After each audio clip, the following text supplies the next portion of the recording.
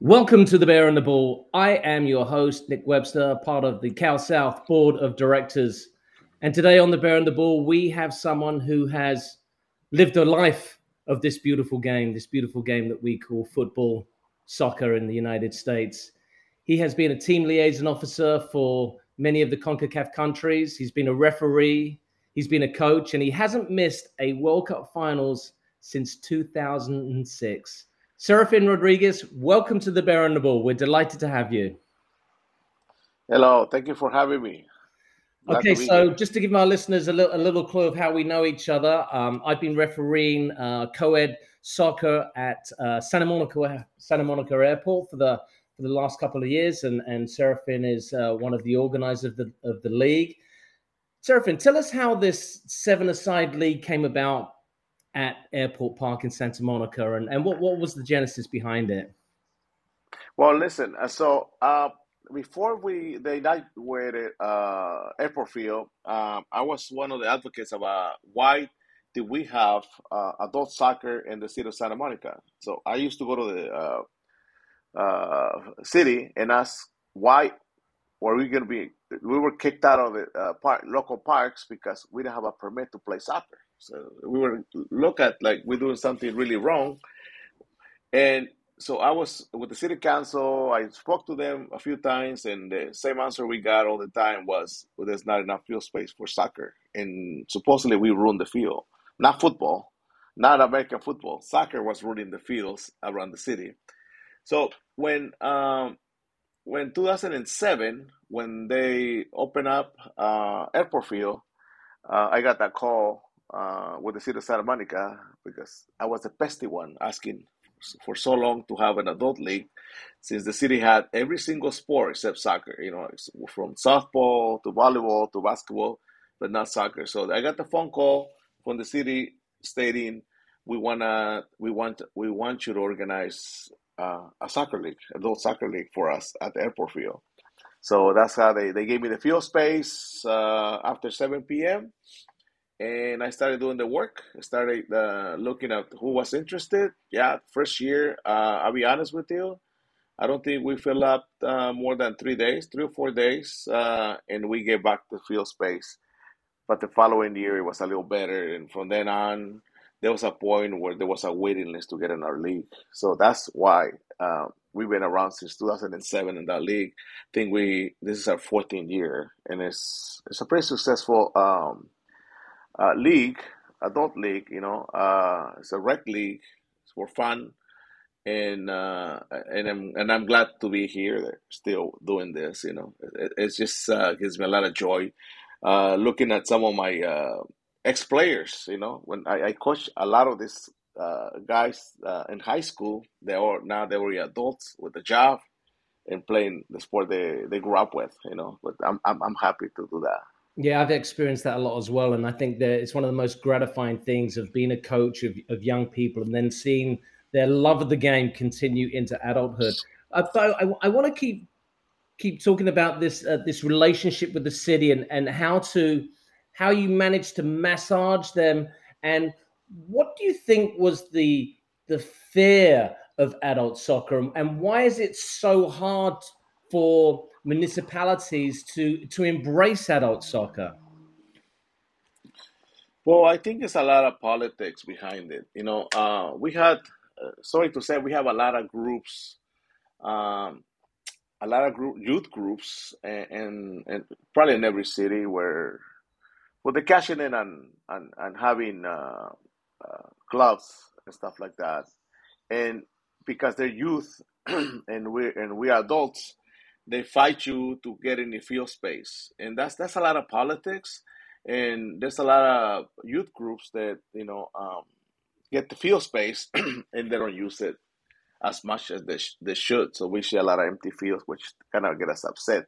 But yeah, there's a lot of politics behind it that giving us the field space. At the beginning, there was a lot of groups that were fighting us. Why the adults getting field space when the youth should be on the fields? Well, we looked at it as it's just as important, to for the adults to stay in shape and to do the sport they love, and just as important as the kids, growing up. The adults are not going anywhere. They're not going to be professionals by any means, but they want to stay in shape and they want to stay healthy. So I think it's a good thing for the city. Well, We need to learn how to kind of share the field space. yeah. Well, the fascinating thing for me is youth eventually become adults. No brainer, really. Let me take you back to where you're from, Mexico. I'm from England, and in our structures, our youth teams, we'd play for our youth team, and at the top of that club pyramid would be an adult team. And I find it really interesting that there are so many youth teams here in Southern California, but none of them go through and become adult teams. Why do you think that is? Well, the well, back then it was because there was no hopes of being a professional player, which is a lot of the kids' hopes someday. Everybody, I want to be a professional player. There's a lot of youth that want to be a professional players. Everybody, every parent thinks they have the next Messi and the household. But I'm saying, but I'm saying is we lose a lot of kids after high school. They are really good athletes, but they go because they play multiple sports and they're good at baseball or football and or academics, and they gotta go the route that is for the where they're gonna be the most successful, and bottom line they're gonna be economically sound and whatever they choose. So we lose a lot of athletes to baseball, basketball, football, stuff like that. So that's why I think that they don't keep on playing, and we lose them as soccer players someday. Yeah, I mean it's strange though because you mentioned playing in the Griffith Park League, and we both played in that league, and you played under the umbrella of Santa Monica United, which is perhaps one of the most legendary and traditional teams here on the West Side. Yeah, actually, I was playing for um, it was called Real Santa Monica back then, and we were the club when you have to be an elite player to play club. Nowadays, anybody can play club, if you know what I mean. But back then, right out of high school, I was invited to play in the league in the Griffith Park area, and it was a very, very competitive league, as you remember. Uh, but yeah, there was the first Santa Monica United. They became Santa Monica United after that, but we were in it was called Real Santa Monica. It was pretty good team. We had a lot of fun playing there. And where did you go to high school, Seferin? 1982. And Santa Monica. In Santa Monica High School, yes. And Yes. I went to middle school, to John Adams Middle School in Oh Santa wow. Monica. So to jam. So Yeah. you're as local as they come. So, but Serafin, this is a great story. So you played for Santa Monica High School, and then many years later, you found yourself coaching Santa Monica High School. How did that come around, and what was that experience like? Well, I was coaching in the Malibu area in the 2000s. Then one of my kids was going to be a freshman at Santa Monica High School, and I decided to get involved and make the program better. Came in and start helping the program. As you know, the high school had a lot of needs, and I had the means to help them. So I came in as a freshman coach in 2001, and yes, my son was on the team, and I did freshman 1 year. By the second or third year, I was already coaching the varsity girls because I don't want to be a conflict coaching my own son. I kind of wanted to be coached by somebody else at that point because probably he was always sick of hearing me for so many years coaching and, as a youth. And then after that, I coached the girls, a very successful program. We became a powerhouse there. Then after 2008, when the school won uh, state NCIF, who was running the whole program, Mr. Frank Cattell, decided to retire from coaching in the high school, and I took over the programs for boys and girls. Actually, I had about 66 girls and 75 boys in my sixth period class. So, and I had about eight coaches under me. So we run it pretty well. It was very successful. I had a lot of fun uh, uh, doing it. I was busy doing it, but it was very rewarding sending uh, kids to different universities and scholarships, and not just as athletes, but uh, as Students. academics as well as academics. Well, so it's good. I feel really really proud of doing that. I did it for 15 years, by the way. You certainly put in your time. I want to go back to you talked about your relationship coaching your son, and my little boy is he's not little anymore. He's like getting on to he's nearly going to be 15 in June, and you like me, we have this love of football. We've been educated in football. We understand the game of football, and yet teaching your own child that game can be really challenging. What were the challenges that you experienced coaching your son? Well, I think our job as parents is teaching them right. Let them fall in love with the game. You know, let them fall in love with the game, and that don't mean getting so serious at a very young age. Just go to the park, kick the ball around, watch soccer with them, and let them find how good of a sport it is. Once they love the game, then you can teach them a little. So I was always encourage them to learn certain parts of football because the better they are, the more they enjoy it. They taught them some skills and how to be a teammate, sportsmanship, and all that good stuff that comes with the sport as well. It's not wasn't just about the skills. And after after X amount of years, I think it's better if they coached by somebody else because it's so many years you can only spend with them and coaching them, and to one point they stop listening to you. And I found that out just not just with my kids, but when I was coaching for San Monica United, I always took a team under 11 and I coached them until they were under 14, and I let them go, and I got another team under 11 because I was pretty good about the transition between recreational recreational and get them to be a little more uh, Competitive. serious about the game, Yeah. competitive game, a little more serious about it. Uh, and that transition I really enjoy because you get an AYSO kid that scores 10, 12 goals a game and he's doing everything by himself. And all of a sudden you got all these kids at a different, better level, and they don't understand why they can do that. And that's when you got to teach them about you're not gonna be able to do this by yourself anymore. Let's learn about passing the ball. Let's learn about positioning. Let's learn about some stuff that is gonna make you successful at this level as well. But Well, yeah, I really enjoy that.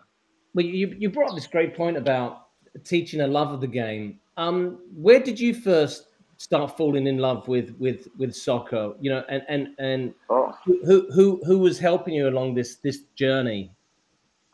well, I came from Mexico City. So at about age 10, I started, I played street soccer a lot before that, not organized, just my black will play against another black, around the neighborhood. And we use rocks or shoes as goals. And we play all the time. I mean, that's what we do. We got a soccer ball. We didn't care about anything else. We just play soccer basically everything. And probably you experience the same thing in other countries where football is the number one sport. And I started. Somebody saw me playing. They got me interested in playing in this professional team, and not the professional team, but the academy of the Cruz Azul team in Mexico City. It's a well-known team in Mexico City, And I joined in the academy, and I started playing with them. By after 6 months playing in the academy, they invited me to be the ball boy in Estadio Azteca. I was the ball boy every other week on a Saturday afternoon. I couldn't wait to do that, and so I started watching a lot of the stars. I was with Cruz Azul, and I saw a lot of playoff games, regular games, finals, and stuff like that. But it was just to see Azteca Stadium fill, and you part of the game. I mean, I was the wall boy, but I felt like part of the game, and it was just so great. And I never looked back. I mean, that was the sport that I fell in love with. And I always found a way to come back to it. I do. That's not what I do for a living. I don't make a living out of football, but football's always around me somehow. I went and found my love again after I became somebody in life doing another business. Well, you mentioned Azteca Stadium, perhaps one of the most legendary venues in all of world football. And I'm sure many of our listeners have never been to the Azteca. Can you describe what that stadium is like on match day when there's 100,000 people there? Oh my God! Yeah, it's it's it's like it's something unbelievable. The buzz around it, and not just the game itself. Before the game, outside the stadium, the atmosphere is like so great. And then watching the stadium, you feel like electricity in the air. You there, but you just can can believe yourself. And then with so many people around you and the buzz around it, and everybody cheer for the same team. It's just unbelievable. I mean, to me, it's unreal, unreal. As a fan and being part of the game as well, because I've been there as part of a game, working, but it's just as enjoyable, both of them. But yeah, this is talking about Estadio Azteca, where in 1970 Pele won the World Cup there with Brazil. In '86 Maradona won it. So you imagine being at a stadium where two of the greatest players in the world have won World Cups. It's my church. it's my it's my cathedral. Well, I know you follow the Mexican national team all over the world. So I know there's a big game coming up next week, which you're going to be at. What is Mexico versus USA like at the Azteca? Is it completely different to any other game you've experienced? Absolutely.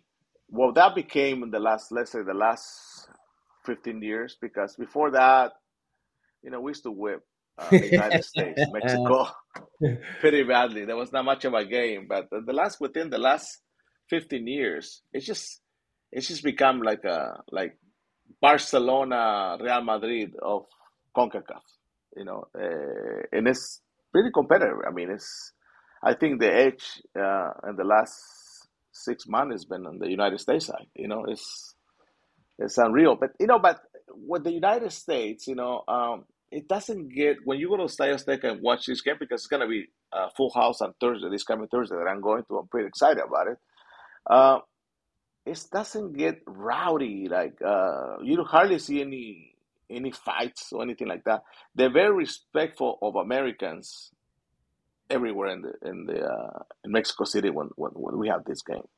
They ride the metro with us. They get to the stadium with us, and nobody actually messes with them because they're respectful. So it's a pretty respectful match, very intense on the field, because they talk a lot of trash to each other. Let me tell you, I've been right next to them, but it's unbelievable how it's just to be there. The rivalry it keeps going. It's very intense, and I'm lucky to have experienced a lot of these games. Through the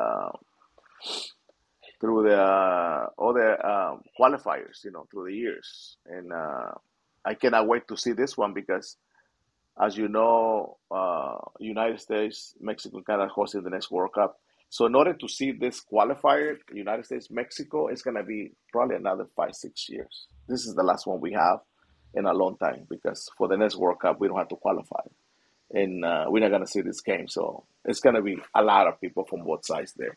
I know a lot of friends that are going there from the United States, and it's gonna be a fun trip. That's a great point with the next World Cup coming to the CONCACAF region. And that brings me on to one of your positions as team liaison officer for CONCACAF.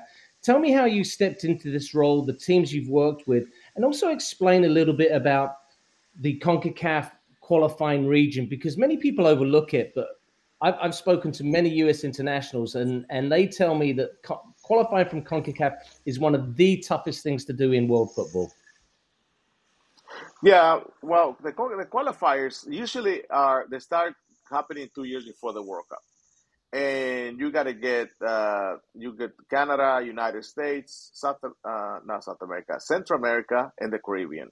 So they start going playing games 2 years before the World Cup, and they get all the way to 6 teams. This year's 8, so different setup because COVID. But they got 6 teams, and everybody plays each other, home and away. And from that, they pick 3. The top 3 go to the World Cup, and there's usually a wild card.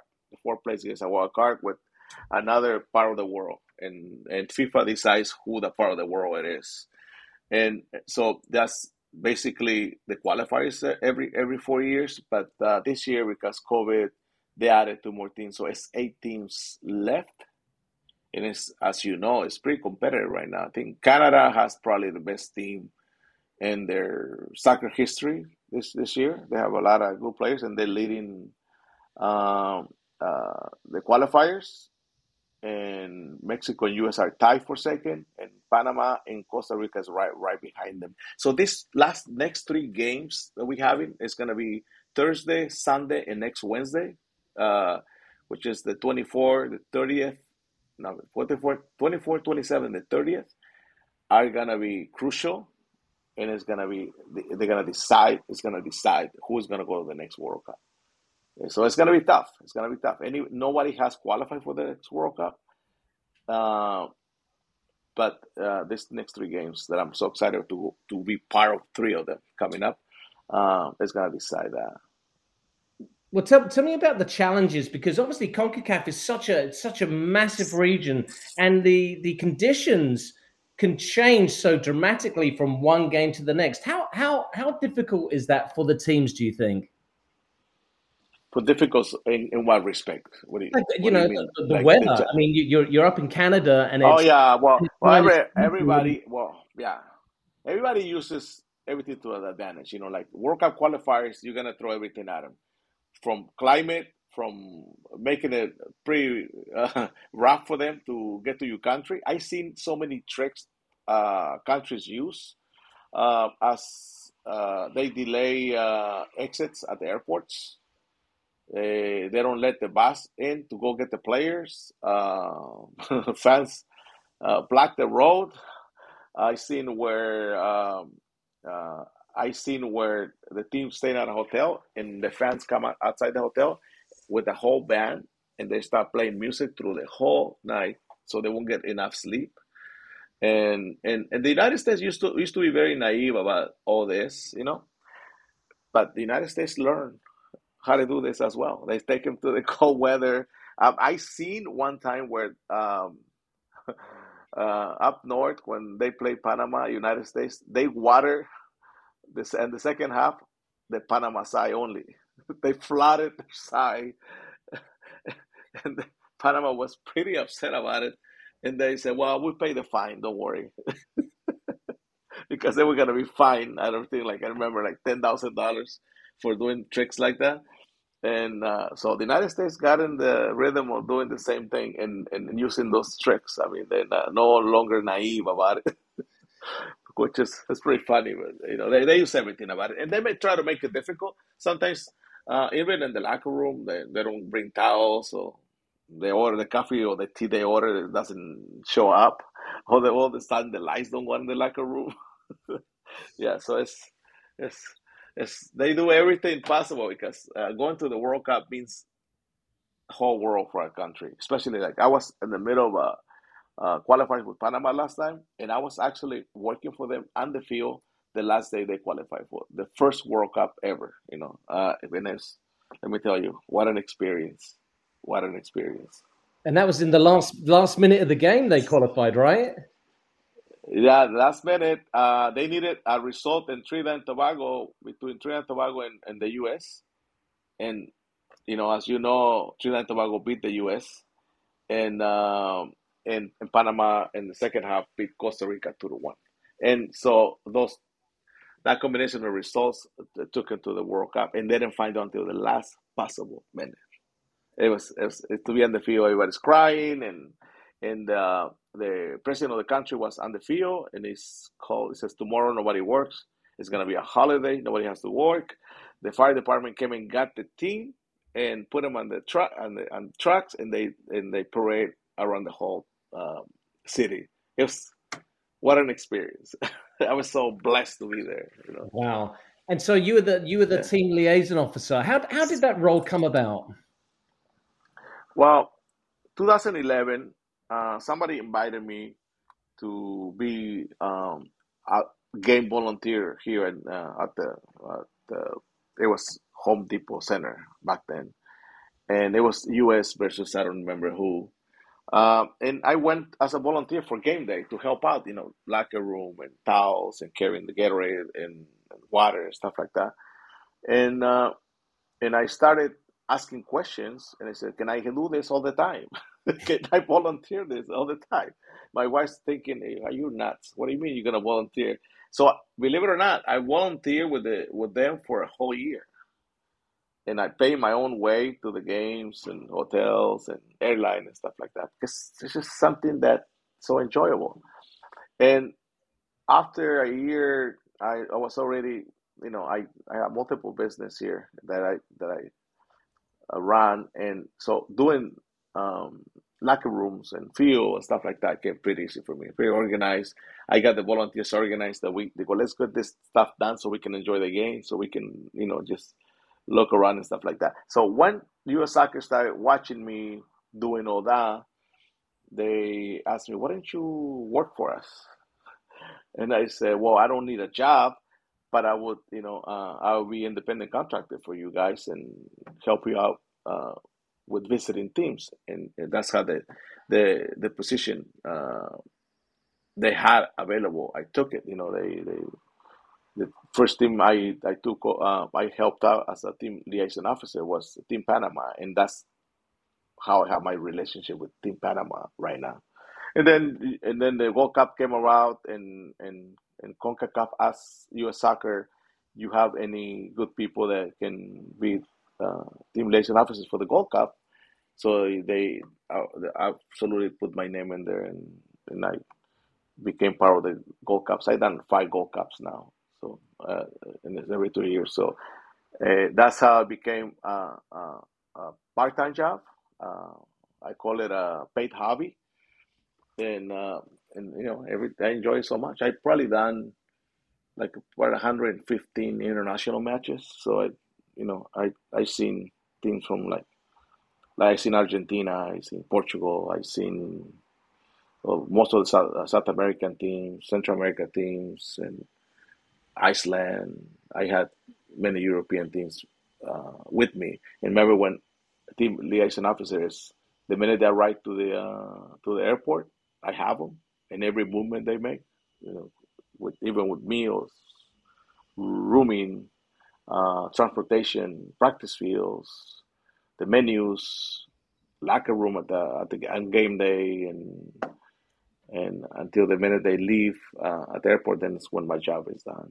But it's it's a lot to do, but it's pretty enjoyable to me. I mean, I don't know. A lot of people probably say you're crazy, you know, but I don't think I am. This is I don't something think that you're keeps me crazy alive. because, yeah, I don't think you're crazy because it's something I would do in a heartbeat as well. Being involved in international football, I mean, it doesn't really get any better. And talking of that, you've not missed the last 4 World Cups. So you've been in Germany, South Africa, Brazil, and Russia.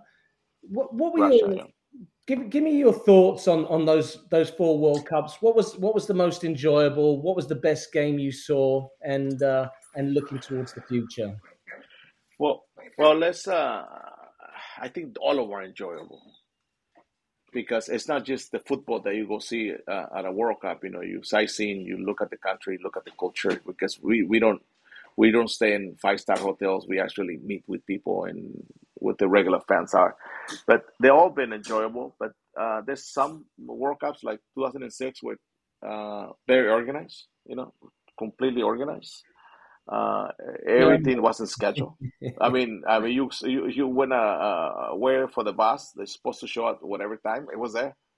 There was no mistake. With Germans, it was unbelievable World Cup, and we've seen a lot of good matches there. And then came South Africa, which we were just hoping the bus will show up.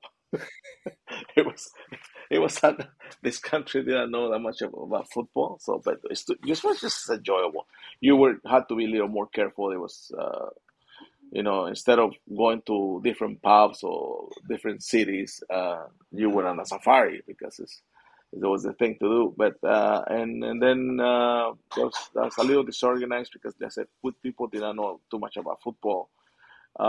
Then Brazil was just a party every day. You know, people in Brazil are happy all the time, and they were so welcoming of the World Cup, and it was really unbelievable.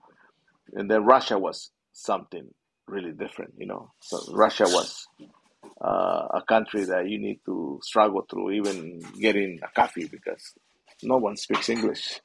No, no one speaks English, but it was enjoyable. And we spent 3 weeks there, and we watched very very good matches. We always try to go between 5 and 6 matches in every World Cup. So it's not just if I do follow the Mexican team.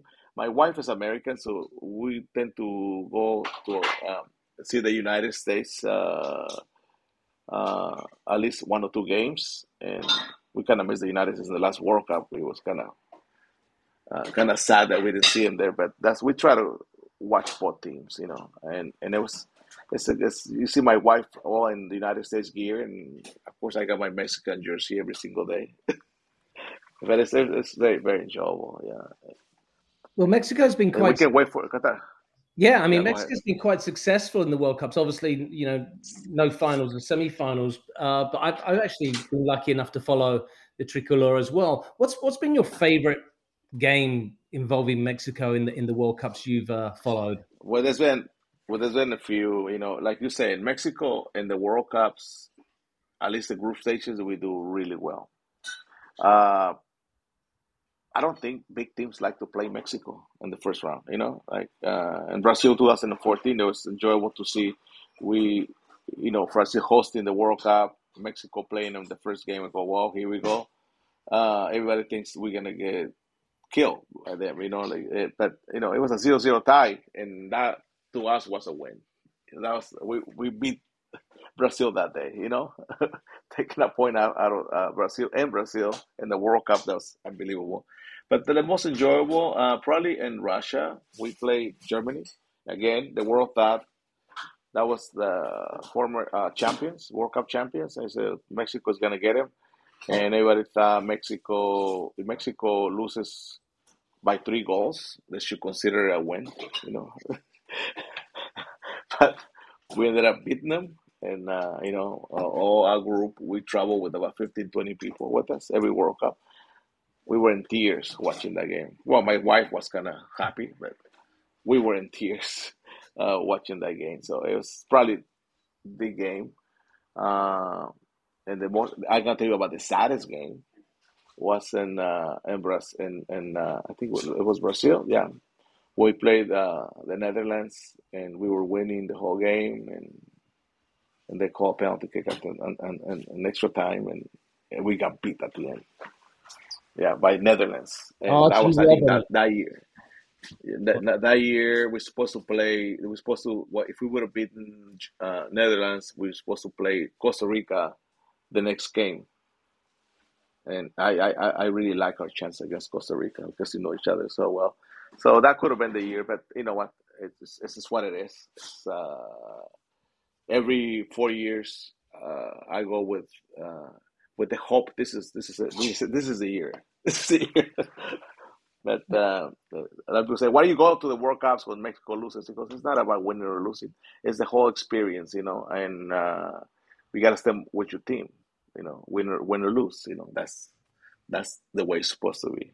Yeah, and obviously the next World Cup is in Qatar, not a nation known for its soccer, its football. What are your thoughts about visiting the Middle East and seeing a World Cup in a country that's probably the size of Los Angeles?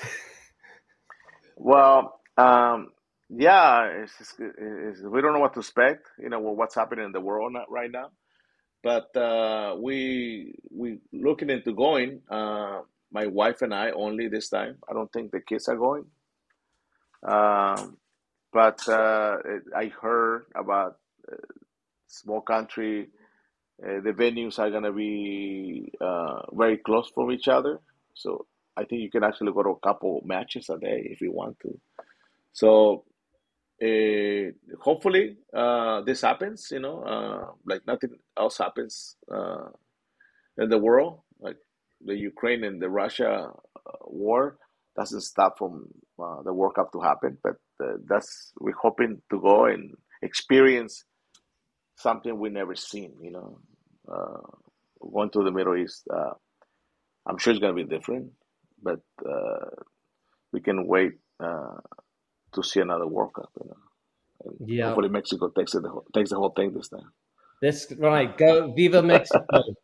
Well, Serafin We have Mexico. Rodriguez, referee, coach, team liaison officer for CONCACAF, and most importantly, a lover of the beautiful game. Thank you so much for joining the Bear and the Ball, and good luck in 2022, and certainly good luck when you're on your way to Qatar. Yeah, thank you for having me, and I'm sure we'll see each other on the field somewhere. Brilliant. Thanks a Thank lot. you.